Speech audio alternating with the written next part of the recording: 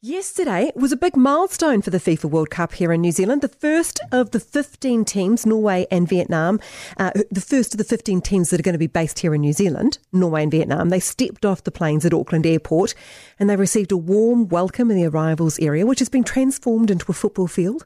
They signed autographs, high-fived the FIFA's mascot and headed to their bases. Now, the FIFA World Cup kicks off in New Zealand on 20th of July, and I've just got to say, where's the hype? This tournament is huge for New Zealand, even if it is shared with Australia. It's set to be the biggest event New Zealand has ever hosted. FIFA estimates the tournament will bring in more than 200 million into the New Zealand economy. 30,000 spectators are expected to arrive in the country to watch the tournament, throwing extra income into local economies. Tourism New Zealand is working hard to promote New Zealand to the potential 1.5 billion international viewers expected to watch the games. It is all good. The benefits for both the country and women's football are massive. But aside from the economic benefits and the beautiful videos Tourism New Zealand is producing for overseas audiences, it doesn't seem to be much fuss. We don't seem to understand or have embraced the magnitude of what's about to take place. And look, I might be wrong.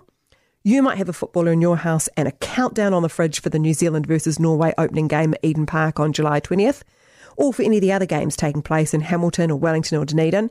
If I'm wrong, set me right, reassure me, we're ready to go.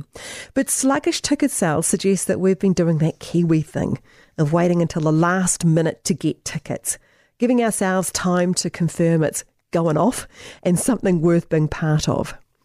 How much the hype grows and the country gets behind the cup will, of course, also come down to how the football ferns go.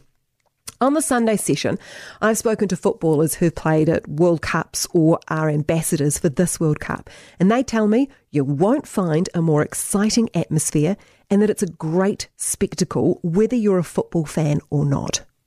So, it's time to commit, because it's not just the tourists and footballers who will make this a successful tournament for New Zealand. It's us. News Talk ZB.